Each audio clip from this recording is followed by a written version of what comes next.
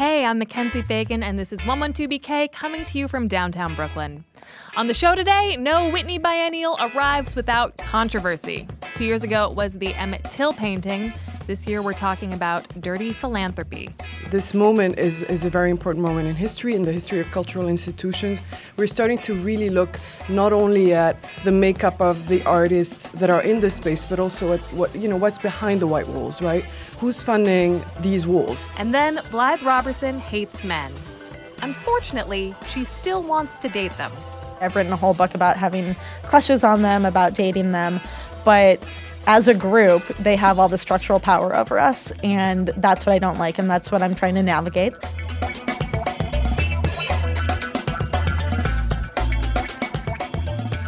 Consider the following quote. While my company and the museum have distinct missions, both are important contributors to our society. The museum in question is the Whitney Museum, a storied cultural institution that contributes to society by exhibiting shows like 2017's An Incomplete History of Protest, which displayed and contextualized protest art. The company in question is Safariland, the U.S.-based manufacturer that contributes to society by producing tear gas and chemical munitions that are used by states to subdue, maim, and kill civilians. The quote equating the Whitney and Safariland's societal contributions is from the CEO, Warren B. Kanders, who is also the vice chairman of the Whitney Board of Directors. Protesters have demanded his removal for months now, but with the opening of the Whitney Biennial last week, those calls have grown louder than ever. Here to talk about what's at stake is arts and culture journalist Shireen Saad and Whitney Biennial artist Nicholas Glennon. Thank you guys so much for joining us. Thank you for having us. We've described a little bit the issue at hand here, that the vice chairman of the board of the Whitney has a company that has killed civilians. Talk to me a little bit about the protests that have been going on for a while now, calling for his removal. Shireen? Yes, it's been several months now since activists, including Decolonize This Place, a very important activist group in New York, that has targeted several cultural institutions, demanding for the removal of certain curators, for example, or board members or donors because of their affiliations with unethical businesses. The fact that we're opening a biennial that is very political in substance in terms of the art and the artists that are shown, that is very diverse, that is very progressive, that's very engaged in social justice. And on the other hand, we have this very unethical practice that's being still supported by the museum as we speak. At the press preview on Monday, there was no mention of this controversy. No mention of it by the Whitney or by any of the artists who were there? 50 artists Whitney Biennial artists have signed a protest letter, and some Whitney curators and staff members have signed a letter as well. However, the museum, the top museum staff in their press address didn't directly, immediately respond to questions about the removal of Warren B. Kanders, which are very urgent requests. Right. Nicholas, what were your questions to the curators? My questions always are, what's the institution going to do? As artists of color, indigenous artists, in these spaces, I respect artists that decide not to show at all in them, but also we have to realize that we oftentimes don't have access into these institutions, and our voices are generally silenced by history as it is. So to be inside of these institutions and doing the work is equally as important, I believe. And I know there's many ways to go about this engagement, but there's not really one answer for that. So, this biennial has been lauded for its diversity. A lot of women, a lot of people of color, more than one indigenous person, which must be nice to not this is major. This is historically, statistically, it's not common at all. Absolutely. Across a lot of these institutions and biennials.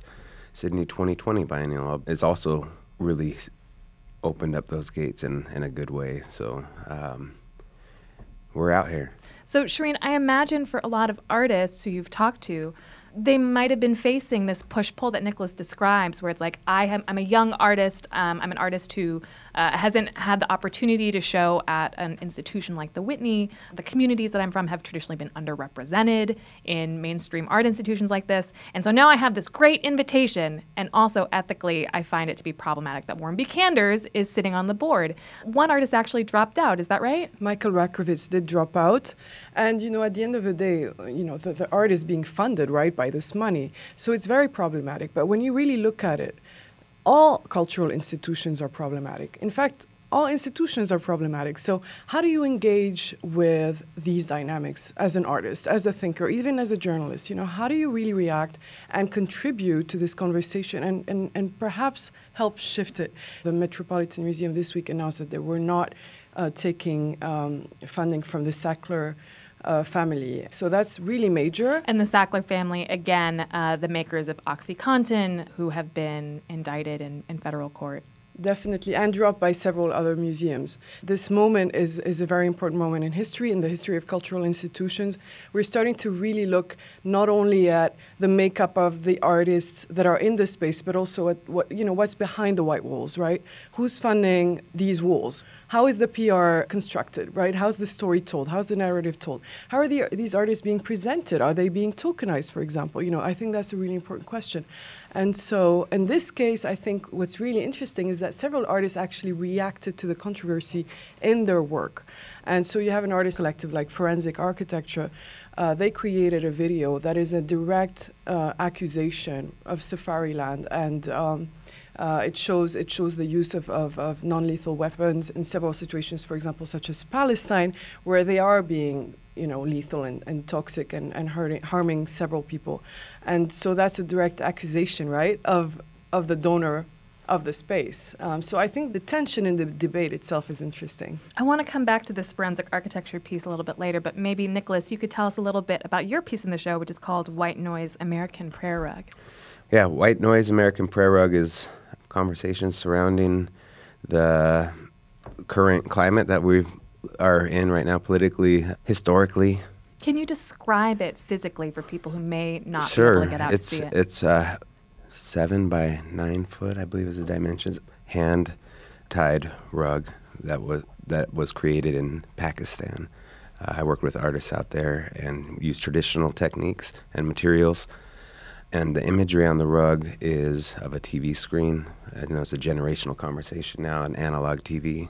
But when there's no signal, you get the white noise. And the white noise is also something that a droning sound or tone that is sometimes used to obliterate other sounds. So it's a reference to how the idea of whiteness, a fabricated idea of whiteness, even consumes cultures and communities, consumes our stories, consumes our histories, our bodies, our land, our objects. The disconnect of having no signal and means of communication is also part of this conversation, which is embedded in the imagery of the work. The xenophobia that is thrown around, not only in our community, in our country, in these lands, but also that affects other communities abroad, reflected in the recent New Zealand atrocity. Mm-hmm. These things have cause and effect in our communities. And this ties into the conversation of Kanders. This ties into the conversation of the museum.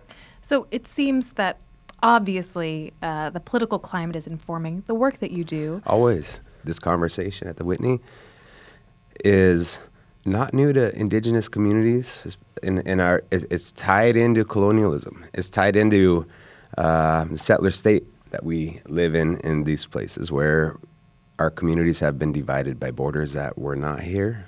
All of these conversations tie into this conversation at the Whitney.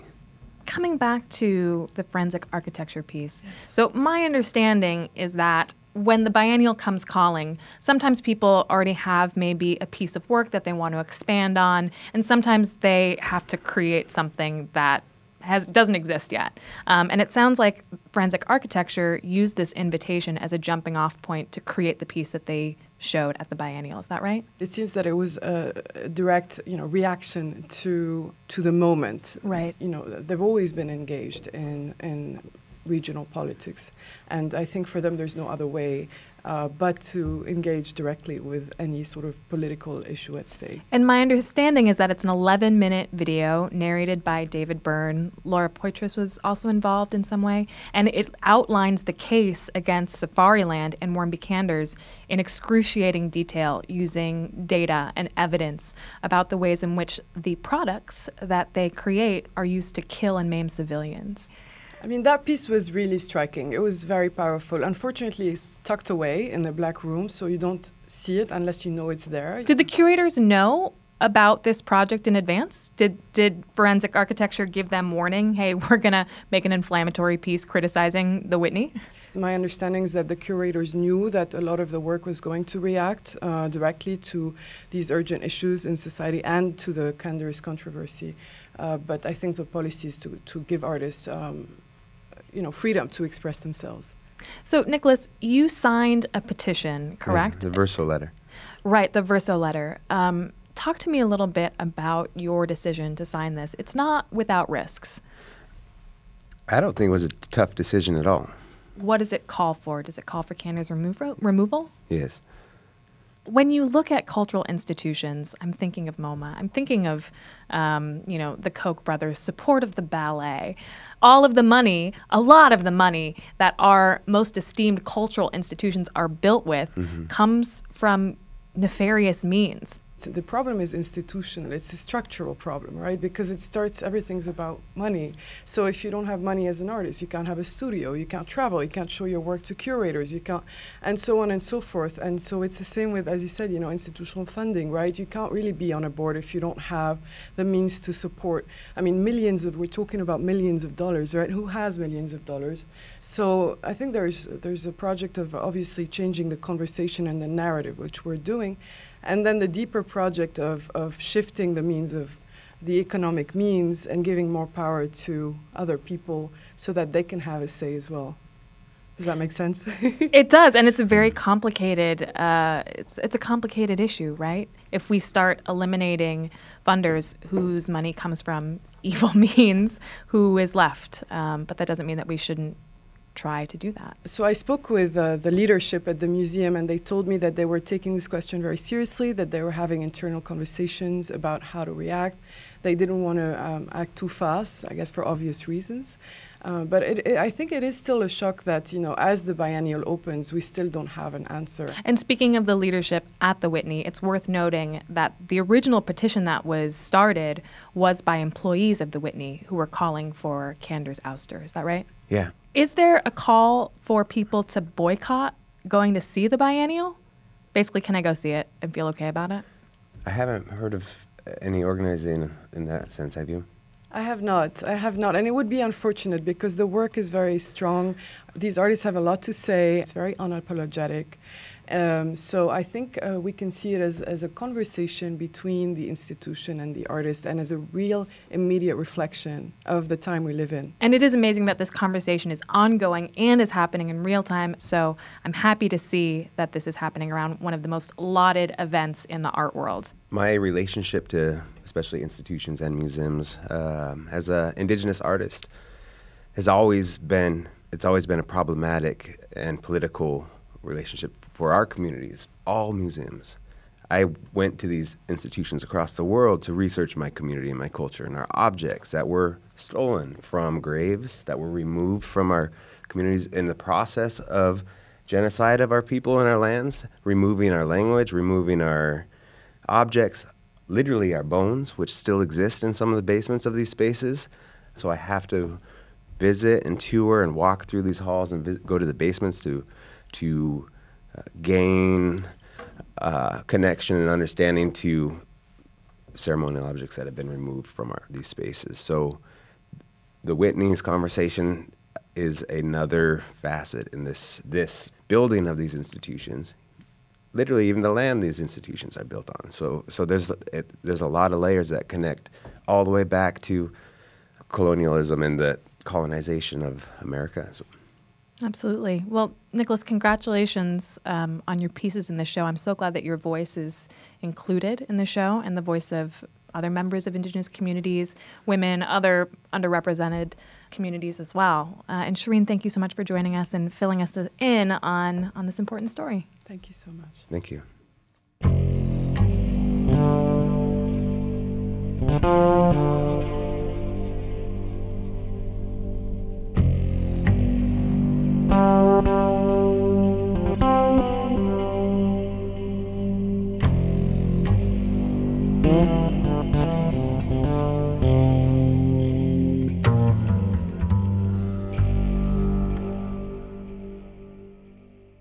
A few weeks ago, we had the author and historian Hugh Ryan on the show to talk about his new book, When Brooklyn Was Queer.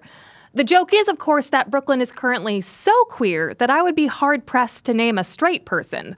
Our next guest is pushing back against the scourge of straight invisibility, going so far as to write a book about her experience dating people of the opposite sex.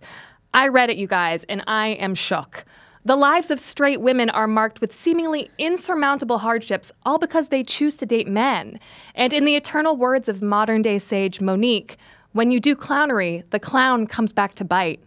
Blythe Robertson's book, How to Date Men When You Hate Men, is a revealing book about this poorly understood community. And even if you don't agree with her lifestyle, her words are important, and we are pleased to welcome Blythe to the show. Hi, thank you for having me.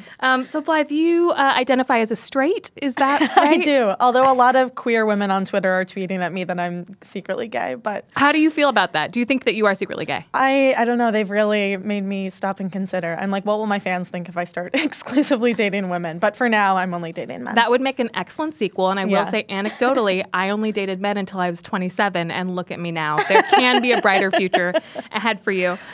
Was it hard for your parents when you told them that you were straight? Were they worried that it'd be harder for you? Mm-hmm. They, I try to tell my parents as little as possible, but I think they're probably still very worried for me. Your dedication is to your family who should not read the book. Yeah, exactly. Have people in your family read the book? They all read the book. Was there a specific moment or relationship that inspired you to write this book? I wish that there was a great story behind it, but there really wasn't. I knew I wanted to write a book, so I thought about what books I really loved, and one of them was A Lover's Discourse by Roland Barthes.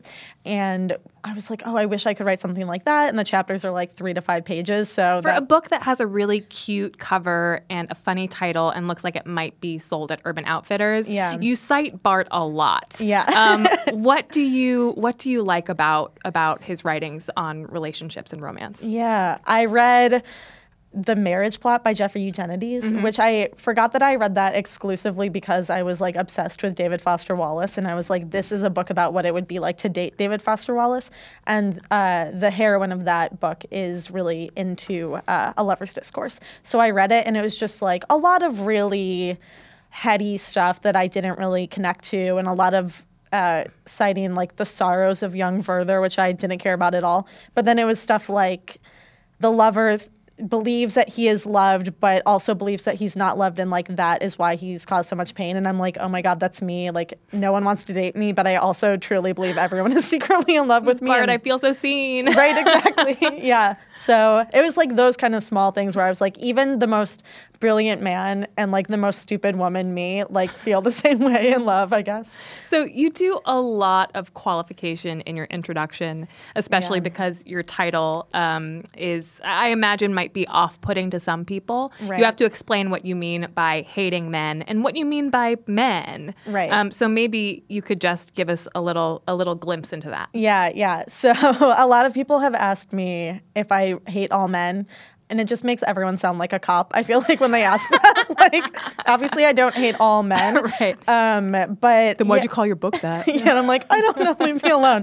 But I cite Mary Poppins in my intro, which is like an insane thing to be the foundation of my politics. But in the suffragette song that the Banks kid's mom like sings in the beginning, she's like, though we adore men individually, we agree that as a group they're rather stupid, which is kind of like where my book is coming from. That's an obscure Mary Poppins song. Yeah. I do have to say that's not the ones that people go to. Yeah, but it is the best one, I think. And I love men individually. Obviously, I've written a whole book about having crushes on them, about dating them, but as a group, they have all the structural power over us, and that's what I don't like, and that's what I'm trying to navigate.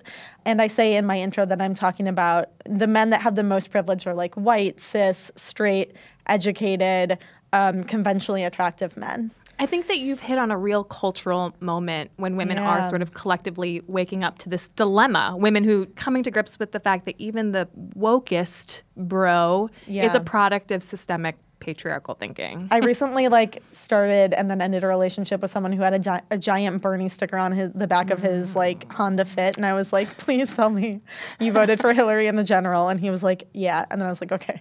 Great. But these are the allowances that you have to make, right? Yeah. And it's like even those people, that guy actually in particular is one of these people, are uncomfortable dating a woman who is like more successful than they are, even though they know that they shouldn't feel badly about You refer to these people as PIWBs, professionally insecure woke boys. Yeah.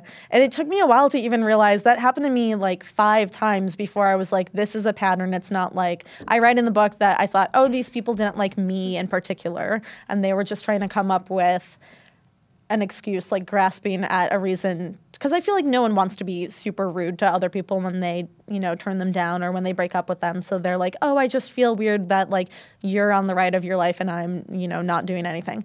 But then I'm like, oh, that's actually society telling men that they should feel uncomfortable with that. Yeah, I thought this was a really interesting chapter because you talk about these professionally insecure woke boys who are like, no, I'm a total feminist. I just personally am uncomfortable dating a woman who's more successful than I am. Yeah. And then you also talk about this, active man, passive woman type situation where women spend a lot of their time, especially in their teen years, watching boys do things that they aren't allowed to do for some reason. Right. And I've often wondered, I feel like a lot of female pioneers who succeed in male-dominated fields, like the Sally Rides, end up being gay. Oh, interesting. Yeah. And do you think that there's a connection there? Yeah, I wonder. I mean, Eleanor Roosevelt, another great example. Right. Yeah. There probably is. I mean, and I should say that the watching men do things is something that I had never even realized I did. And then I read this wonderful essay by Claire Vaye Watkins, I want to say is her name. And I was just like, oh my God, I do that all the time. Let's talk a little bit about your own relationship history. So you write about how you have been bad at flirting, or you were bad at flirting for a large portion of your life. And you said that there were times when you thought that you were being aggressive, but that actually you were reading Jonathan Branson's The Corrections in a hot guy's direction while standing in line for an improv show. And you were like, I'm being so bold. Yeah. How did you get better? And what are your general flirting tips for men and women? Yeah, interesting. Okay, I think a lot of getting better for me was, and this is so annoying, if I was watching this, I'd be like, that is not a tip, but I feel like just being more like loving to myself and confident in myself is just like attractive to other people in a way that makes no sense to me. Like I write that I'm not on apps, and so I have to follow up whenever I see a hot person. I just like have to talk to that person. I have to like get their information. And I feel like people are just, everyone is like a gaping hole that wants to be loved. And if you just pay attention to anyone, they will be nice to you, I think. So just like follow up and like talk to people. That's, if you were on a dating app, that would be a great dating profile. Just a gaping hole who wants to be loved. Yeah. You mentioned that you're not on apps because you feel like they promote a capitalist, commodities-based system.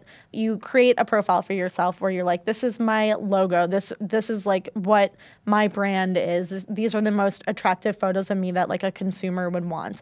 So you're kind of like obviously thinking not about who you really are, but like what is the most attractive version of you. And then on the other end, you're like seeing every person as like a potential I know you're basically like shopping for a boyfriend kind of, or it's like almost a game. And you have so much choice that you feel like there's always someone better out there, and it's really easy to like dehumanize people, which is not necessarily, I think, the best starting point for like trying to connect with someone. Because I just feel like it's hard enough to, as a woman in society, to feel worth divorced from whether or not I'm fuckable, and that was just going to make it worse. So, who are you seeing right now? Can you divulge this? Yeah, I feel bad because it's so early in the relationship, but a very nice, for once in my life, I'm seeing someone who's like not a creative person. He like loves the Yankees and like is like an athlete. He like wakes up and does pull-ups. It's crazy. And I'm like, oh my God, wow, humans can have bodies. Yeah, he's very nice. Talk to me about, so you're a comedian, and you write about the concept of punching up. Yeah, And you apply that to flirting. What do you mean by that? Right. So in comedy, punching up is like when you are trying to figure out if a joke is okay, to make one standard. And it's not like foolproof, but is like, are you making fun of someone who has less power than you? If so, that's not cool. So like there was a lot of talk. That's bullying. Right, that's bullying. So Lindy West wrote an essay about this when the whole like rape joke thing was going on, when everyone's like, is it okay to joke about rape? And she was like, if you're making fun of people who get raped, that's punching down. Those are people who have no power. But if you're making fun of like rapists or rape culture, that's like a different thing. So that's just like an easy rule of thumb for comedy. And I was thinking about flirting in the workplace even before the whole Harvey Weinstein stuff broke. And I was just like, you have to make sure you're not flirting with someone who has like wildly less power than you do, because those people, like if you are an intern, like a female intern, and the CEO is flirting with you, you can't just like be like, ew, gross, don't talk to me, and like report him to HR because like he's the head of everything. So it was just kind of a way to be like, when you're flirting with someone at work specifically, which is already kind of like a quagmire, think about that before you do. That seems like such a no-brainer. Yeah, and yet we're living in a world in which everyone is harassing everyone. Right, so, we have to find all of these different metaphors and analogies to help people understand this concept. Exactly, yeah. Just a brief pause to say that you mentioned a really good rule of thumb, I think, which is the 2-question rule. Yes, yeah. You get to ask 2 questions of someone, and if they don't ask you a question back and they don't engage, you're done. Yeah, exactly. Yeah, that's from Allie Jones on Gawker, I want to say. And I wish that could be like one of the things on the MTA where they're like, don't manspread. Yes. Like, don't let her. Just like, you can ask a woman 2 questions and then that's it. And then let her finish her book. Right, exactly. Oh, God, it's so hard out here in these streets. Yeah. Well, Blythe, thank you so much. I really enjoyed reading the book. It's very funny. Thank you. And I'm glad that you are in a relationship with a human who seems to be worthwhile. Also, I recommend women at some point, but you know, you got to do you. Thank you. Thank you. And that's the show for today. If you liked what you heard, the best way to show it is to swipe right or review 112BK on iTunes. And please subscribe to the show wherever you get your podcasts. See you next time.